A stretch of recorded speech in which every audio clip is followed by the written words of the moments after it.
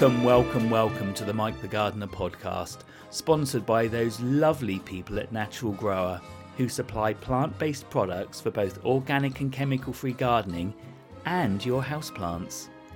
In today's episode, an ornamental grasses special, I travel to a garden literally just down the road from me, Knoll Gardens near Wimborne, where I speak to Neil Lucas, one of the world's leading grass experts, about his collection of grasses within the beautiful garden. We talk about everything you could possibly need to know about grasses, where to grow them, how to maintain them, and how to get the best from them. Beth Chatto always said that just because you've got a small place, you should not necessarily use small plants.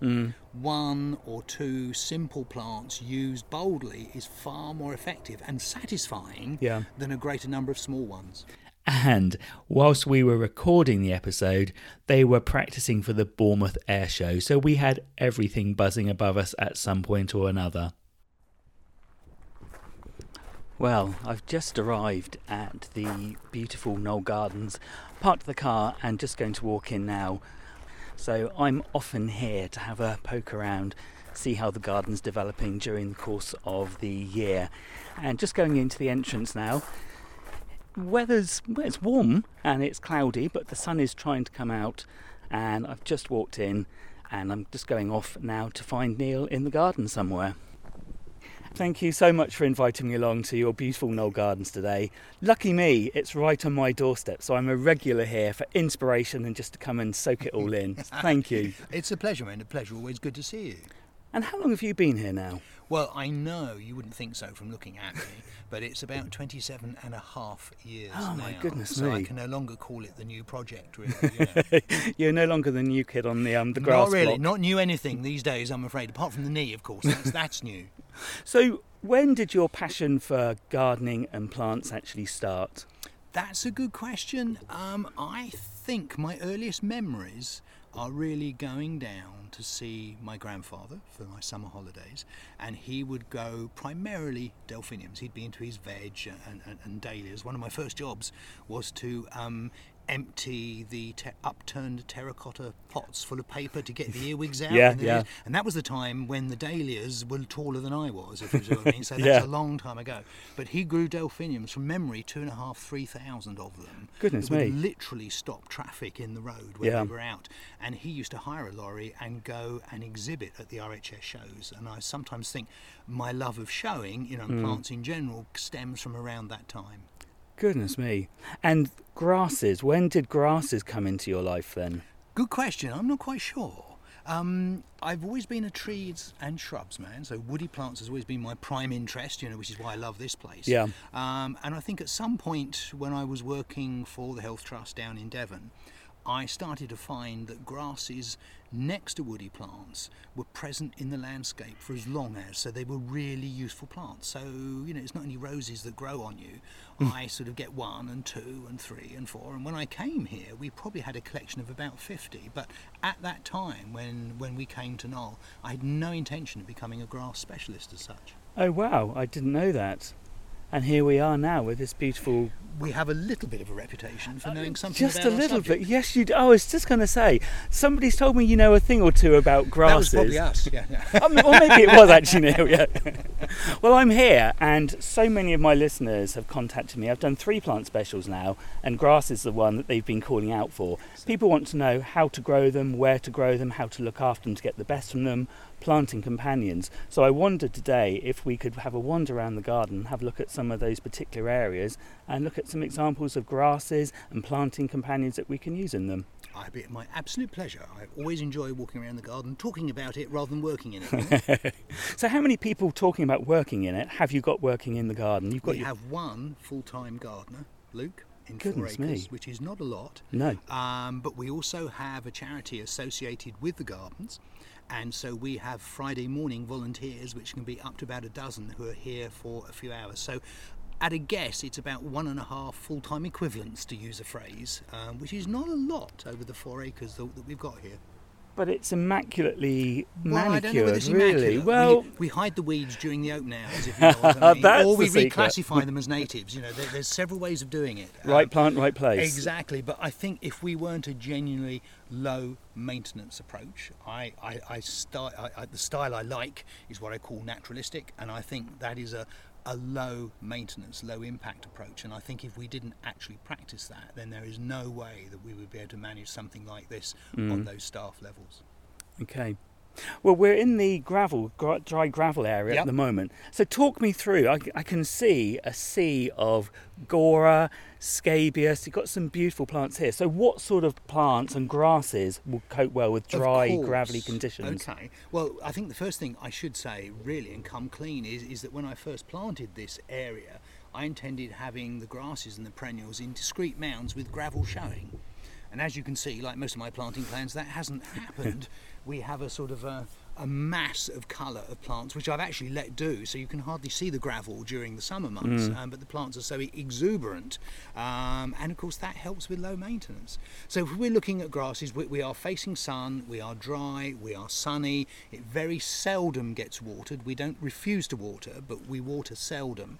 And we are in a bit of a dry rain shadow during the summer months. Hasn't rained here worthwhile for several weeks. Stipa gigantea, for example, on the left there, a little bit shorter than usual, but those fabulous oat-like flowers that arrive in April and May.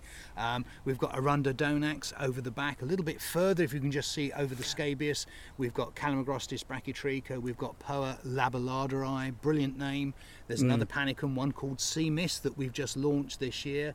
There's a panicum here called Warrior, one or two more Calamagrostis, and some more Eragrostis and another Arunda donax and more Stipas over there. So they are all sun lovers, and backed up by what is only a relatively small number of different plants, but the Gora and the scabious we let basically do their thing, I think is the phrase. And I think that's what gives such impact, as you say, less species but larger number of plants to give that impact. Yeah. When I was younger, it was always very difficult to understand what less is more means, but this is what it means. I mean, if you look at that scabious, for example, if you can see beyond the bees, there must be, I don't know, I'm not going to count, but there must be thousands and thousands of flowers, which means that it's never not effective because there's so many flowers. If you've only got one plant of so many different varieties, if the flowering stops for a day or so, you lose the effect.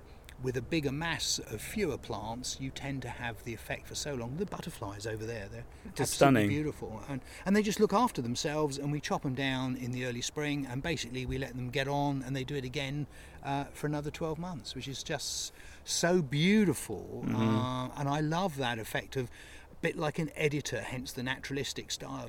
We do something when we have to, but we don't interfere unless something needs doing. And with the grasses, nice sizable clumps to give you impact again. Same old story, if you've got a small backyard, it's a little bit different from perhaps a bigger planting here, but it is that simple effect. And to take up on that particular point, I think, Beth Chatto always said that just because you've got a small place, you should not necessarily use small plants.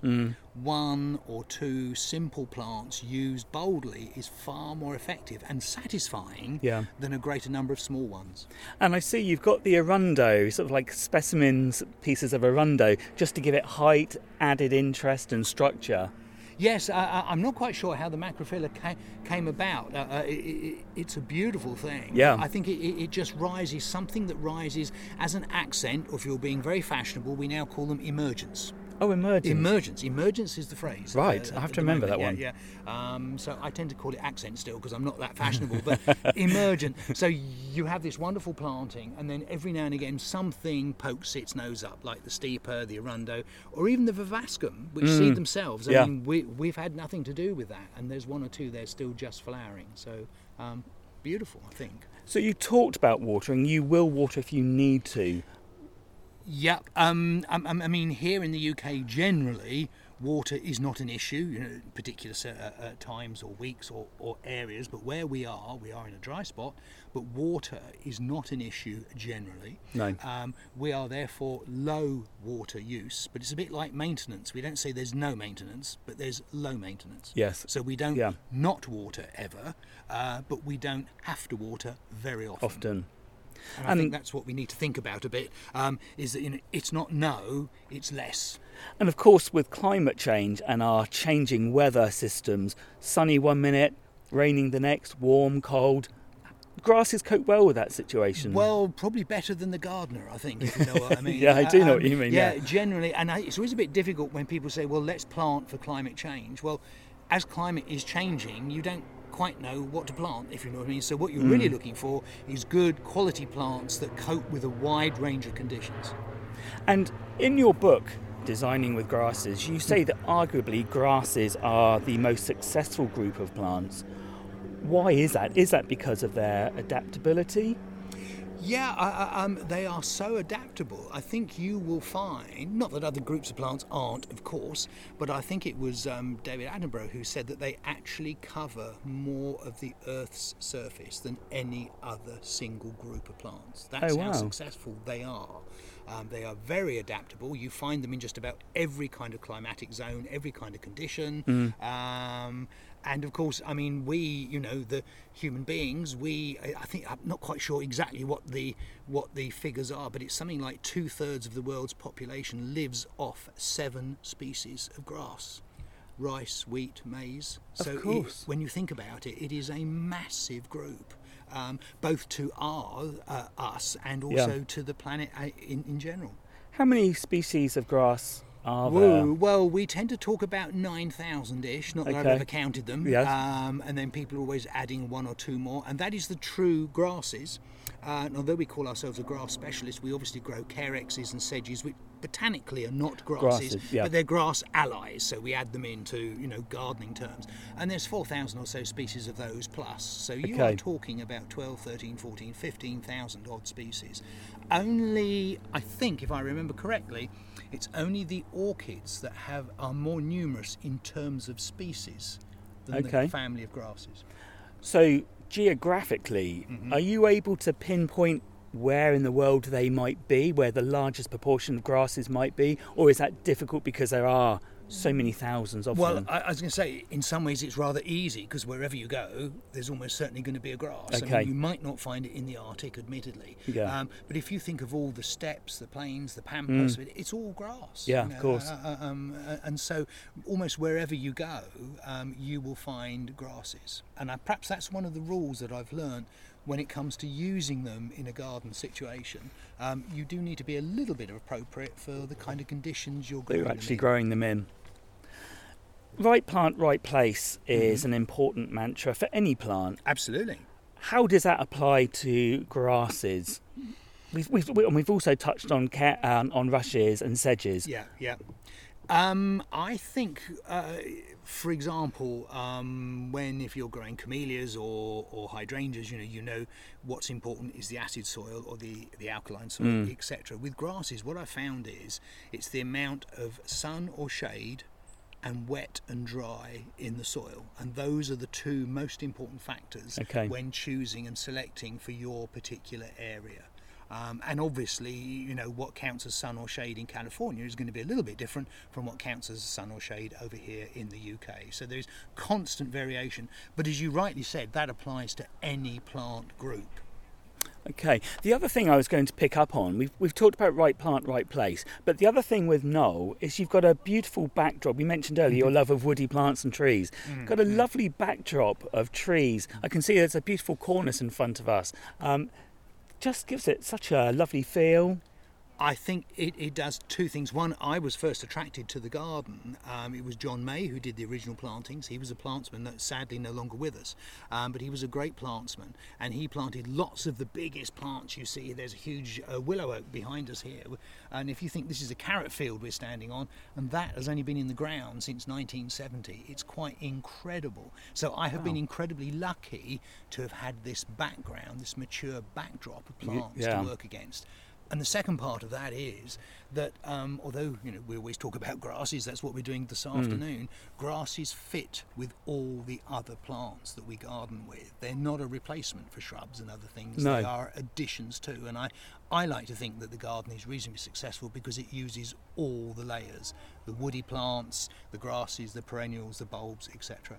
And I think that's the thing, again, being familiar with the garden, when you come here, it's not just a sea of grasses. There is so much more, but those grasses do fit into those borders just beautifully. They just lend something else, an air of, I don't know, translucency. It's quite ephemeral, this border in front of us with the Gora and the scabious. Just perfect. It's I think that's a really important point too, is, you know, that they are so great for design. They have a set of qualities for us gardeners. You know, yes, they're easy to use and they're beautiful, but they cope so well. They move in the wind. They can act as informal screens. You know, they're present for most of the year. Blah blah blah blah blah. They do so many good things. You know, why would you not use such an adaptable, beautiful, and successful group of plants as part of our planting palette? The other thing, we're in a dry, gravelly area at the moment, and as you say, the soil here is quite sandy. A lot of people have asked about growing grasses in clay. Can it be done? Are there specific grasses that will grow well in that sort of soil? Do you need to improve the soil? Yeah, as a general rule, we don't really worry about improving the soil. It's a very general thing. You know, garden soils tend to be fairly rich as far as grasses are concerned, and they're not like dahlias. They don't need lots of feeding. No. As to clay, certainly some confirmed sun love. I think what's important about the clay is if it sits winter wet. So every soil, when it rains, can sit wet for a day or so, and get little puddles on and all the rest of it. If it sits for a week or so, that's effectively waterlogged. And the problem with many plants is that they, particularly grasses, they will not cope, particularly the sun lovers, they do not cope with that wetness in soil. But if it's just a clay soil, an average clay soil, you know, that is dried out during the summer, you know, Cambridgeshire clay, London clay, that kind of thing, grasses grow pretty much as well on there as they do in a sandy soil. The problem with a sandy soil, in fact, is that it dries out so quickly. And it's fairly poor. A clay soil is fairly rich, so you've always got pluses and minuses. But just looking at the plants we've got in here, I would be a little bit reluctant to put Stipa gigantea in a heavy wet soil, just because there is a higher chance of it not liking it. Eragrostis, pennisetums. Having said that, we have customers all over the country, and they will send me pictures of, you know, pennisetum growing not exactly in a bog, but in a very wet condition. So plants want to grow primarily. Now, obviously, a clay soil is more nutrient rich, and you talked about feeding grasses, not too much. So do you feed any of your grasses in this dry gravel border here? No, we haven't used any additional fertiliser. We mulch, we must bear that in mind, but we haven't used any additional fertiliser in probably 10 or 15 years in the garden. So, and this is a dry, sandy soil. In fact, we smile sometimes because we do have one or two customers come and say, you know, what do I feed it with? And there's a slight mild look of panic on their faces when you're saying you don't need to. So what we're going to do is invent a Knoll Gardens grass fertiliser that will actually have nothing in it, but it will keep those people happy because they better spread some around. I knew where you were going with that one. So seems like a good idea to me. My accountant thought it was a great idea. I can see why he might be happy with that. So when it comes to planting grasses, let's talk about actually planting them. Any additions to the soil at that point, or are you just putting them into your garden soil, right plant, right place? Absolutely. And again, I learned many, many years before I came here that rather than, you know, I think when my grandfather was it a penny plant in a 5-penny hole or something like that, and you understand the logic that goes with that. And if you're putting one plant in, that might be so. But when you're working a profession and you're planting big areas, you can't deal with every single hole. What you need to do is to deal with the border as a whole, the area first, to make sure that is suitable for planting so the whole area is prepared, and then the actual physical planting takes much less time. And because we do it that way, we do not individually treat the holes with anything. We just literally dig, pop it in. But I think I mentioned earlier, we always mulch. I hate to see bare soil now when it's finished, so we always mulch when we're finished. And what do you use as a mulch here? If I can, we get stable manure, but that's getting more and more difficult. As you can probably see, we use a lot of bark because that is easily obtainable. I try to keep that on the paths and try to put something with a little more nutrient in on the borders. It's a bit more difficult. We've got gravel, of course. And the other thing to bear in mind, if we look behind us at the Decennian border, you know, it's absolutely solid planting. When we cut that down in the spring, we leave all the stems and the old growth on the borders. So all the nutrient contained in those stems that hasn't gone back to the plants is left on the border as a mulch, and that breaks down, and that in itself is slowly feeding the plants. So then the new growth comes up through the old stems, gets hidden away. Yeah. Let's talk about maintenance then, as we've touched on that now. Yeah. Let's assume, when is the best time to plant a grass? I genuinely say when the border is ready. Okay. Because I think rather than going for an artificial date in the calendar, it's best to have your border and your soil ready to receive the plants. So rather than rushing the preparation to be better plant, by the end of March, we plant, as we might see over there, we've got an empty border that we're going to plant tomorrow. I mean, we've just missed August, we're into September, but planting in the height of summer, again, against my grandfather's original advice, is fine as long as you can water, because the plants are active and want to grow. The only caveats are that if you have that heavy wet soil that we talked about a little while ago, and particularly you were planting, pennicetums or steepers or that kind of thing, I might leave that until the spring, when the worst of the wet's passed. Whereas likewise, of course, if you're in a bit of a rain shadow, a bit like we are here, you might well plant in the autumn, so it's got the winter to get established while there's moisture in the ground before it has to cope with the dry. So like everything in gardening, it depends on each situation as to the advice and what I might do. So there's a certain amount of intuition in the planting and knowing... Intuition, common sense, I was going to say tear up the books. That's not true, because mine's great. But I mean, it's... I think a lot of traditional horticulture sometimes spends too much time on dates and procedures and times and timetables. I know it's how we work, how we think, but it's not actually the best. You need intuition, experience, understanding, and that hugely available commodity of common sense. Very good. We talked about the planting when the border is ready. What other maintenance is required during the course of the season for grasses? During the course of the season, for most of the deciduous group that we're looking at, sort of more or less surrounding us here, nothing other than removing an odd weed. We don't stake, we don't deadhead, etc., etc. So that would be dealt with in the spring. The evergreen, so if you look again behind us, look at the Stipa tenuissima or Nacella tenuissima, depending on how you wish to name it. That grows so quickly, and evergreens can be trimmed during the growing period if needed. So again, we don't do it unless we have to, but if that looks is just about perfect now, but those heads of flower can get a bit heavy, wet, and it tends to flop and looks a bit messy, you can then cut those back to within an inch or so during the growing season, and they will start to regrow within 24 hours. That was cut down in about May, June time, and look at them already, they've shot up. Goodness me, because you hear of people combing through Nacella. You can comb them, that's great. Yeah. I don't quite have time to go combing, if you know what I mean. Exactly. For all sorts of reasons. And that's not a problem at all. It's a perfectly legitimate technique where a little bit's going, but there comes a point when it's too heavy, and we tend to enjoy the display, and if it gets too bad, we will just go in, chop some or all of them down, and they start to reshoot. So again, that sort of spring maintenance, the traditional approach when you sort of everything is done in spring and then you just sit and enjoy it for the summer. I think it depends on the type of plant you're using as to when you do the maintenance. So we wouldn't touch those Nacellas, those Stipas during the winter, but we would cut them once or even twice during the growing period to look like that. Are there any other grasses that you might take that approach with? Yeah, we can go and have a look when we go to the rain gardens, if you like. Lugula nivea, which is another native grass, that is beautiful in spring around Chelsea time, but can get to look a little bit messy and tired once it's finished flowering. So its peak season is basically, April and May.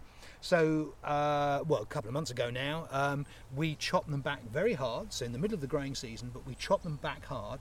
Up comes a new whole set of rosetta foliage that looks beautiful for winter and spring. Then it will flower, then we'll do the same thing again. So its turn for annual maintenance is in May or June, whereas the deciduous groups that we're looking at over there, their turn is in March as they begin to wake up. So talking about that, How far down do you cut deciduous grasses? Another popular question. How far do I take them down? People are afraid to go too far down. Absolutely, yes, we always say to ground level or thereabouts, which is, and on one of my classes, somebody did put their hand up once and say, "Could you define ground level?" And you think, interesting, but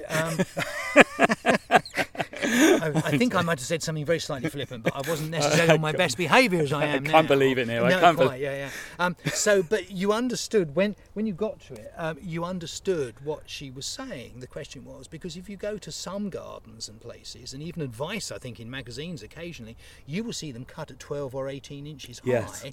Because they don't want to cut the new growth, which is understandable. But like our lawns, we cut the new growth every week of the year. So a few inches, and I think it needs to go down about to a few inches, an inch, whatever, because it's ugly, the old stems. Yeah. And the lower you go, the sooner the new growth will cover it. That is a popular misconception. I know a lot of people have said, don't want to cut any of the new growth because it will ruin it. Even on the little screen and all that, with certain saying no, you know, avoid this. And I even have one customer, I won't mention the area of the customer of the country, where she has a pair of secateurs, quite a collection of miscanthus, and will take the stems out one at a time in order to avoid it. Now, I don't think she goes out much, if you know what I mean, so that's fine. But we just chop level and off we go. Okay, so we've chopped our grasses back at the beginning of the season, down low, to ground level. To ground level. Wherever you define ground level, that's where you go. Exactly. To. Anything else maintenance-wise we need to consider during the season? Well, we're often asked about division. Again, some of the actual, more traditional approaches to herbaceous borders in general, which this has a sort of a link to, is that every 3 years or so you need to lift and divide. That is not what we do here. Some of these miscanthus are probably 15 years or so old. Lift and divide if you have to, but it is not necessary to do so. You know, that sort of naturalistic style, the modern approach is you use plants that basically want to look after themselves, that live a long time, they're happy where you put them, and so the maintenance level is relatively minimal. So talking of propagation, propagation from seeds? Yeah, we tend to prefer to suggest that you tend to buy from somebody like us, of course. You know, there's much, that's our preference.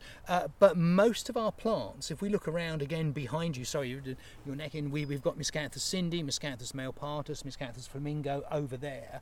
They are cultivars, so they need to come from division. If you sowed the seed from those, goodness knows what you would get. But the Nucella tenuissima right in front of us is a species, and that will come true from seed. So the most of our work, quite seriously, is in division and vegetative propagation, because we deal with so many forms and cultivars.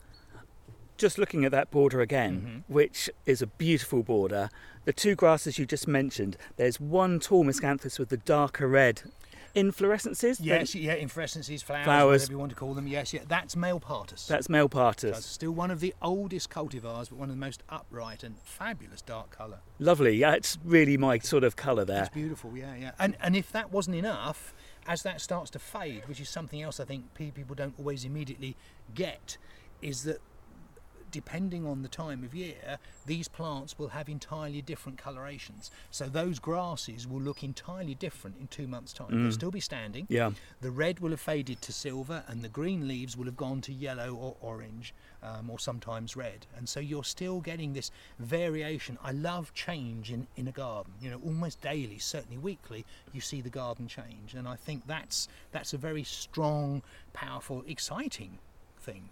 I mean, the Miscanthus malepartus, that's what, almost 2.5 metres, possibly 3? 2 metres probably, and a little bit, and bearing in mind that everything is, a foot or two shorter than usual. We say 2 to 2.5, and mostly it gets closer to 2.5 metres. Just fabulous when you think you cut it down in March, and by June, July, it's up to 2.5 metres. To watch that thing grow is it's just so fabulous. I never tire of that dynamic, change.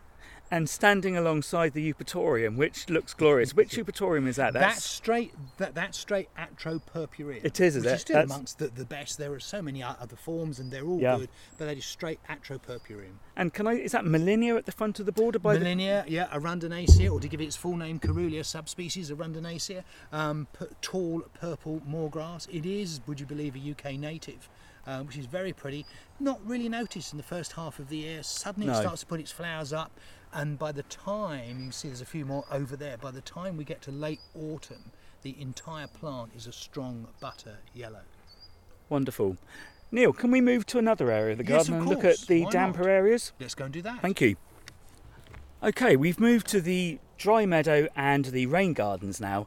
Different range of grasses, and I can see the grasses in front of me are actually sat in water. What are these, Neil?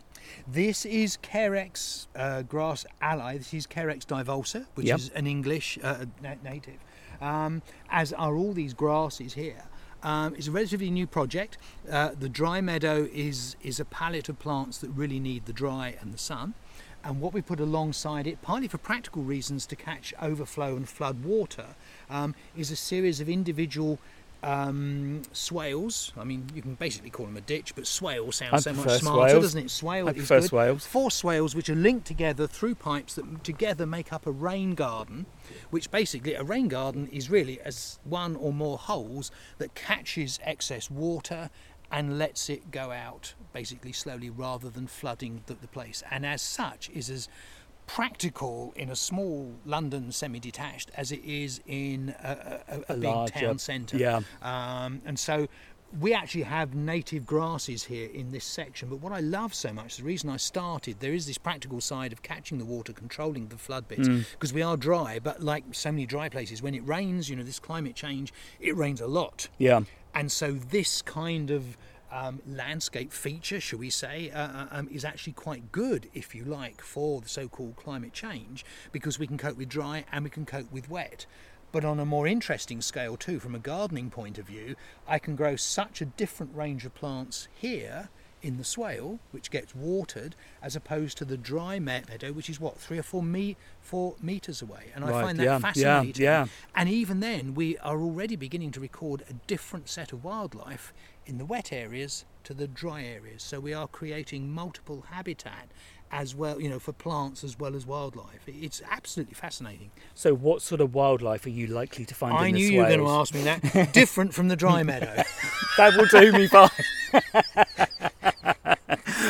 My memory, as always, has gone completely blank. But I mean, for example, which doesn't really answer your question, the dragonflies and things, of course, particularly like this, and we'll see them zooming around here. But of course, they'll zoom over this as well. But since we've had this dry meadow in, we've actually had a green-eyed bumblebee. Green-eyed flower bee. Now, when somebody first told me about that, I thought they were slightly sort of having me on, because I thought, I'm not sure I've ever heard under the affluence of Inkerville. Absolutely, yeah. But it turns out to be a solitary bee. Looks like a little tiny bumblebee. And it does have the said green eyes, which is quite fascinating. It's a beautiful little thing. I've not heard of that one. And it's come into the garden ever since we planted this meadow, and it likes in particular the Nepetas and the asters. Well, so we've created a habitat for our own purposes, for our own reasons, and wildlife that was obviously in the area said, well, hang on a minute, I actually like this, or I find this to my liking now. So they have moved in, and we now even have a little dry bank just over there, which is not mulched, because like many solitary bees, the green-eyed flower bees like a bit of bare soil with which to build their little homes and hollows. Wow.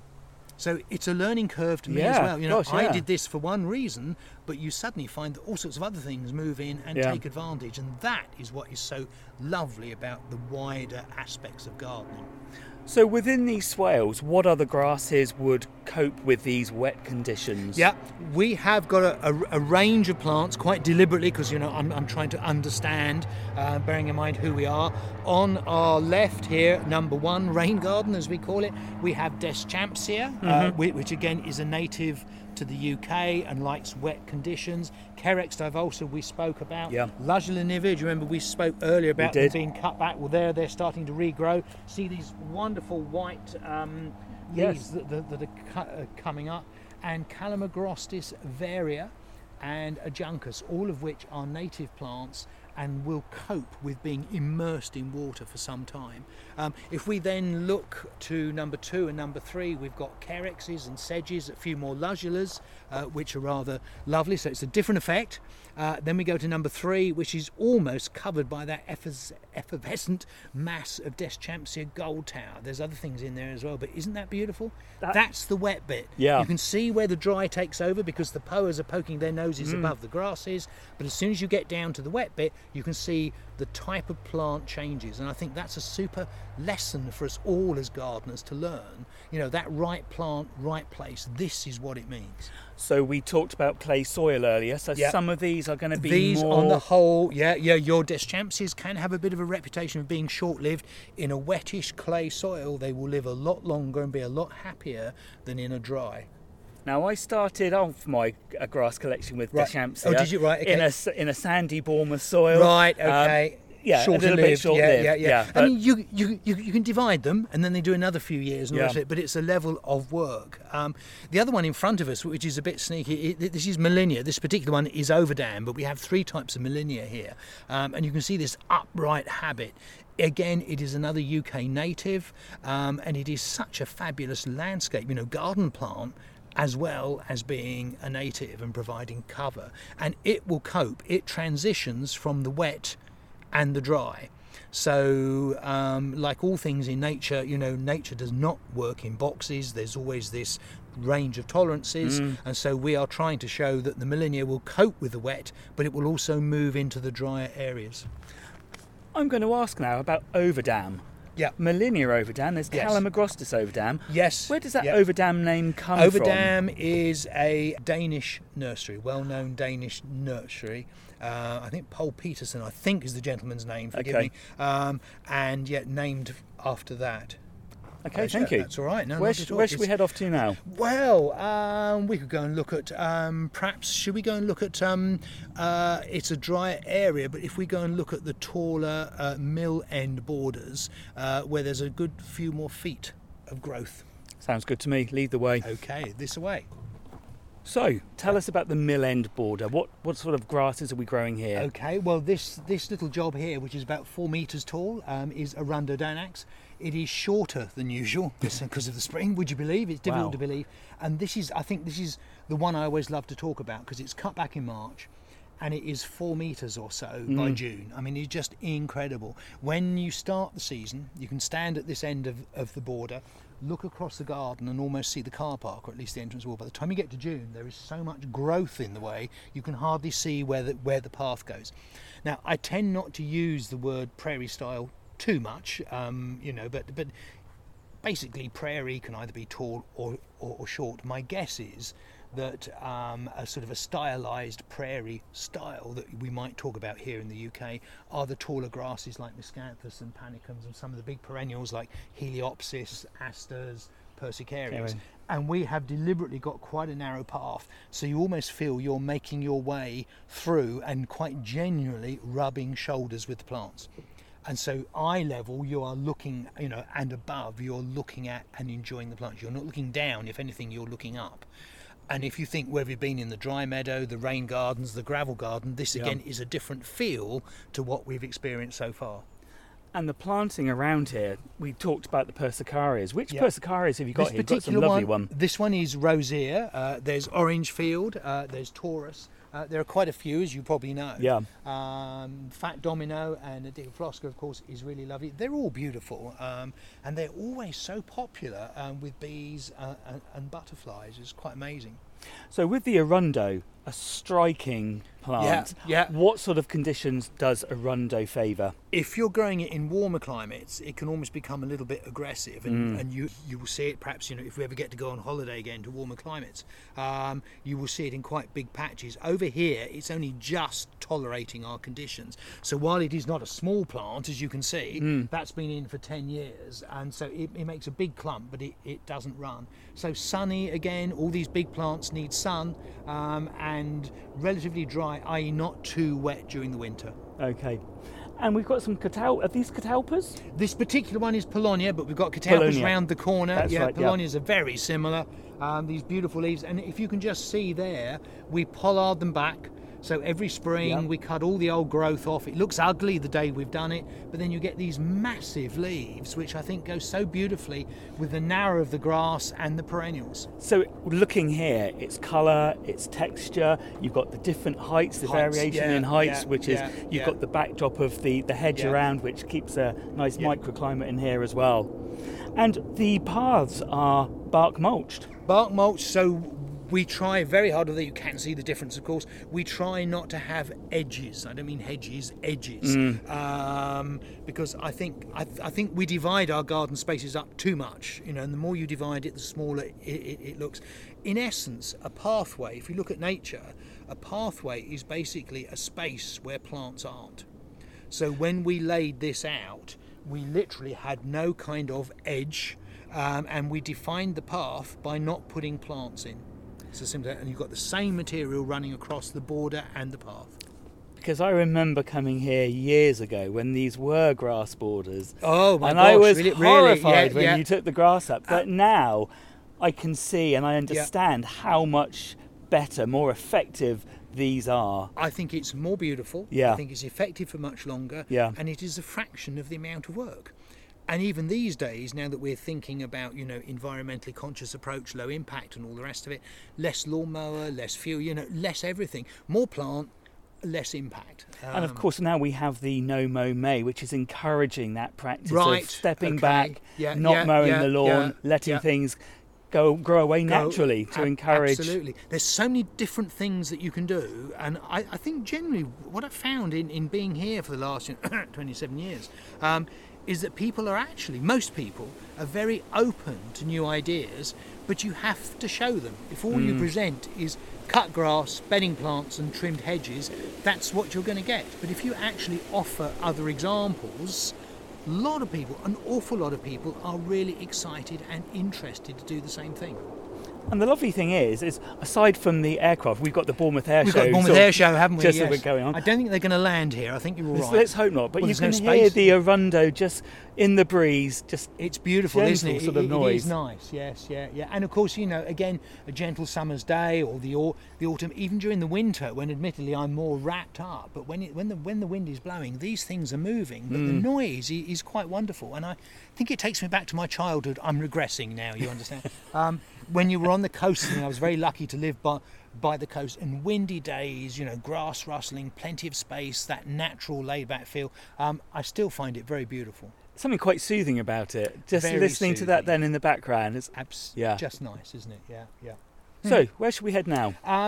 Dry shade. Should we talk about dry shade? Let's go to dry shade. The difficult one for some gardeners. Absolutely. Difficult for everybody. But again, I think the good news is that it's plantable. I mean, if just while we stand here for 2 seconds, if you can see the trees and shrubs we've got at the background there, we have a symphytum. This particular one is called Norwich Sky. And what we found so useful is that it copes with dry shade. It loves dry shade. And it flowers in the spring when all the shrubs haven't got their leaves on. The bumblebees absolutely love this thing. Then it goes quiet, keeps the ground nice and tidy and weed free until next season when it starts to look good again. Lovely. So we're really using nice. it in all sorts of places, under big trees and shrubs, in odd corners, because again we believe in covering the ground with foliage, form, shape for as long as possible.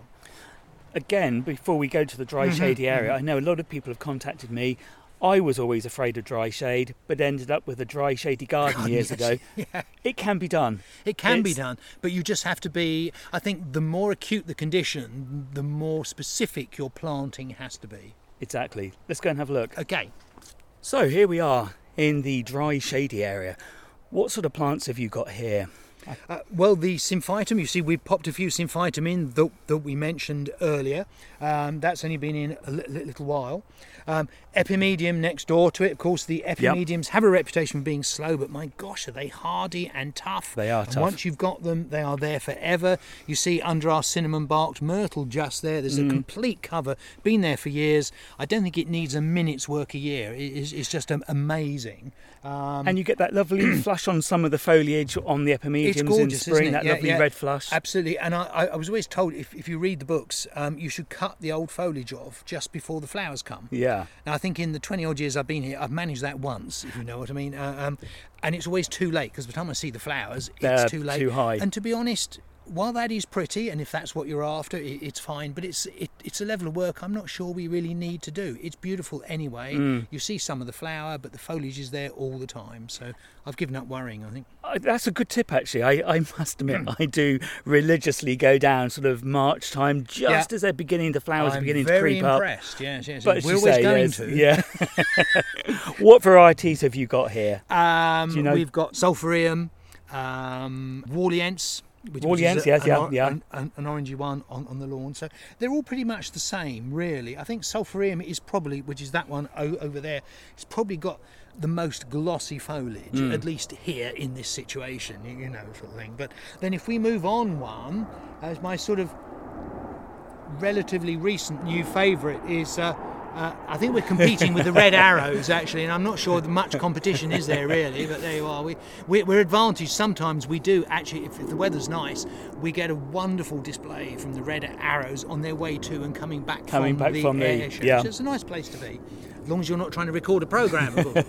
But Aster divaricatus next door is a great, I think it's now a Eurybia, because obviously, you know, all the plants change their names. Yep. We won't go there, but I still call it Aster at the moment, Aster divaricatus. But look how many thousands of cheery little white flowers there are. You can see the bees and butterflies, things are loving those things. It is in dry shade, it's surrounded by several trees, so it's got tree roots everywhere. It likes a dry, woody soil, and it copes with it beautifully. I mean, what more could you want for dry shade? This whole area is dry shade. We have shrubs, we have epimediums, asters, symphytums. Just round the corner, the other side of the prunus, there is Calamagrostis brachytricha, which is the Korean feathergrass.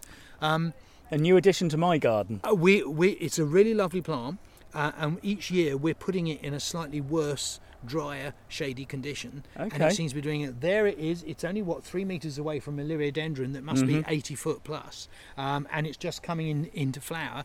We've just planted another lot in even more intense dry shade a few weeks ago, so we'll see how that behaves. So true grass is generally sunny and open. You know, the Miscanthus, the Panicums, most of the Calamagrostis want a little bit of shade is okay, but mostly sunshine. But Brachytricha does seem to have this ability to grow in relatively dry shade. So there's a limit, but watch this space, Is there when it comes to Brachytricha, is there a minimum number of hours it should have? Good question. I don't actually know. Don't know yet. I mean, this wonderful group here might see an hour or two of direct sunshine from there. I think it's the light rather than direct sunshine that's important, and this is open shade, so the tree cover is some metres above, you know, and while that doesn't affect the soil, that's always dry and rooty, it's open rather than dark shade. I don't think it would like that dark shade. Wonderful. Okay. I love the aster. It's such a pretty thing. It's just a sea of white stars there. We're gradually planting more and more of it. You know, it never gets to be too much, and we keep coming back and sneaking bits off the back while we plant another group. You know, which is another nice thing to do, because once you've got so many of these plants that behave like this, you can go in, break a few more bits off, and go and plant another group if you need it, which is rather super. And I think the nice thing about gardening is we can push the limits. We can try things in different areas, see how they go. What's the worst that can happen? Absolutely. I think you have to. As I think we might have said earlier, plants have a range of tolerances. So we talk about, you know, is it wet, is it dry? Well, there's all sorts of ranges of wet through to dry, and plants want to grow. I think that's what we have to bear in mind, that plants want to grow. So while our best efforts is to try and work out the conditions that they like best, there's a whole shoulder on both sides of the ideal where they will still grow successfully, and that, as you say, is where the experimentation comes in. That Brachytricha that we've planted, I hope it's forgiven me, there's about 15 plants up there. It was quite rooty, quite shady, but I have every expectation that they might do. They might not be quite as exuberant as down here, but does that matter if they're doing well enough? Absolutely. If they're living and they look good, then push the boundaries. Yeah. Where are we going to head to now? That's a very good question. Shall we go and look at the Dragon Garden, or perhaps even the Hakonocloas first under the shade? Yeah, let's look at the Hakonocloas. Okay, so we're now in what's called the bark circle. Yeah. And used to be a circle many years ago, yes. Plants have rather changed the shape. It's evolved. Yeah. I can see Hakonocloa, and again, a dry, shady area. Yes, absolutely, man. This is Hakonocloa all gold. And as you can see, the individual beautiful shape of these things is so fabulous. We've got Samurai next door. They are beautiful. Growing pots, sun or shade, they will cope with sun or shade mostly, but they do like the dry soils. They do not like wet soils. So it's another thing that you need to bear in mind. The only thing is that the all gold, being like so many all gold foliage plants, will burn in strong sunshine, and so we try and plant it where it never sees the direct sun. Okay. And so that's the Hakonocloas. They're great, very long lived. So under the base of a tree is ideal. Absolutely ideal. I mean, the biggest and heaviest of trees, it might be very slow growing, but in this kind of situation here that we've got, they cope with tree roots very well. And so you've got the all gold, but planted next to that is the Samurai, which is a mid-green. Which is basically a green. It goes green this kind of year. This time of year, it tends to be a sort of a white and green variegation in the spring and early summer, and depending on the year as to whether it goes a little bit more green or stays white. Every year seems to be a bit different. So, adjacent to the Hakonocloa all gold, we have pheasant grass in front of us. Yes.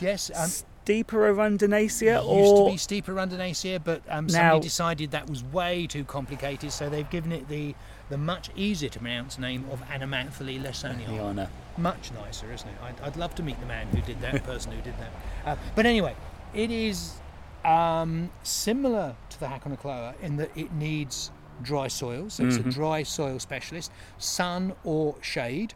It's absolutely fine. It is shorter lived, whereas the Hakonocloa will do 20 years plus. This tends to do 3 to 5 years, but it is much quicker growing, and you often find this. Plants with shorter lifespans, like annuals for example, have to grow faster because they have less time, and so this grows quicker but doesn't last as long. And as you can see, at this time of year, it will produce masses and masses of tiny pink flowers that are so enthusiastically produced that they almost cover the entire plant with flower. Absolutely fabulous. I have to say, I like that. It's almost like gossamer on top of the grass. It's amazing, isn't it? It is. Yeah. But they do self-seed, don't they, quite readily? They do. Again, because we mulch, we don't see a terrific problem with that. No. But again, it's a question of management, a bit like the Nacella, the Stipa tenuissima that we talked about earlier. That has a 3 to 5 year lifespan. You can divide it. But as some of the older ones die out, as we do with this Anamanthale, we let 1 or 2 of the seedlings stay, and so you get a community of plants. Yeah. And with the seed heads on the pheasant grass, they just pull away when you need to sort of take them away. It's they quite pull good, away actually. quite gently. It's quite just therapeutic. Pull them away. Yeah. Yes, it's very convenient of the plant to be so thoughtful, isn't it? Really? Well, while I remember, yeah. Let's talk about pests and diseases and grasses. Of course, yeah. We usually have a fair bit to talk about in these plant specials that I do, but how about grasses? Not really, basically. Yeah. I mean, the biggest pest is probably a deer or a rabbit that will come in and eat grass. In terms of actual diseases, those kind of things, you don't really see it. We never have to deal with aphids, for example. No. Sometimes you might see an aphid on a grass or two, but that's usually because of a close by perennial or something or other, so it's really not a problem. So by and large, they are trouble free. And then if you just see next the Anamanthale, I'm sorry, I should have mentioned this. This is a name that's even more beautiful. This is a Phaeopogon planiscapus, which is much nicer than the name suggests. Planted because it was so dry shade, and it's almost an impossible to kill ground cover. You can see a new lawn of it. We've planted a meadow over there that's about a year or so old, gradually coming together. This original planting here has probably been in for a decade or so, and is one of the few plants that we have had to do nothing to. We probably knock a few leaves off from the trees in the autumn, but other than that, it stays evergreen 365 days of the year. And of course, a lot of people will recognise its black cousin, nigrescens. Yeah, the one with nigrescens, as if the name wasn't long enough. You have nigrescens just to add that on the end of it. Twice the size of the plant, yeah. Neil, it's been a pleasure talking to you this afternoon. Before we go, A fantastic website we need to reference. And a lot of material, a lot of information on there. What are the key things on the website, and what is the website address for everybody? Well, we're at knowlegardens.co.uk. We have a range of sort of 300 plus grasses and then some more perennials and things, all of which should have lots of images, because I think pictures these days are really key. You know, powerful. Our whole gardening is all about aesthetics, about visual, and so we try and put a lot of pictures on. The descriptions, the plant descriptions should be helpful. There should be multiple pictures for many of those, and if particular you like to go to the galleries, which I should have mentioned earlier, there's those talking about dry shade, there's the maintenance, so you can see the stages that we recommend. There's even a small video on how to cut the deciduous borders down, like I said, dry shade, grasses for informal screens, all sorts of different aspects. We try and put galleries together to give some kind of explanation to people about how you might be able to do things.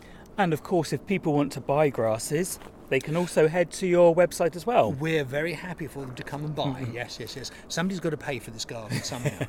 But what I would recommend most of all is come to the garden, come and have a look, because at this time of year it's probably at its peak, but throughout the whole year it's a beautiful place to come to. So come and visit. That's super. I mean, September and October and even into November, sometimes depending on the season, is when we see most visitors, because it's getting around that. Well, just look at this. You know, this group of plants, what we work with, is really at its best in the second half of the year. Exactly. And of course, if people want even more information, your book Designing with Grasses. Yes, thank you. Yes, we still have a few copies, as they say, left, sort of thing. So, people have been very kind about it. It's sold quite well. But I think it's just a practical guide as to how you might be able to do things, you know. I'm basically a practical kind of... I am a gardener, first and foremost, and I have to say, rather proud of it. I don't want really to be anything else. Yeah. Well, thank you so much for your time. It's been a pleasure to come and spend the afternoon with you, and the garden is looking tip-top. Thank you, Neil. You're very kind, my friend. It's been my pleasure.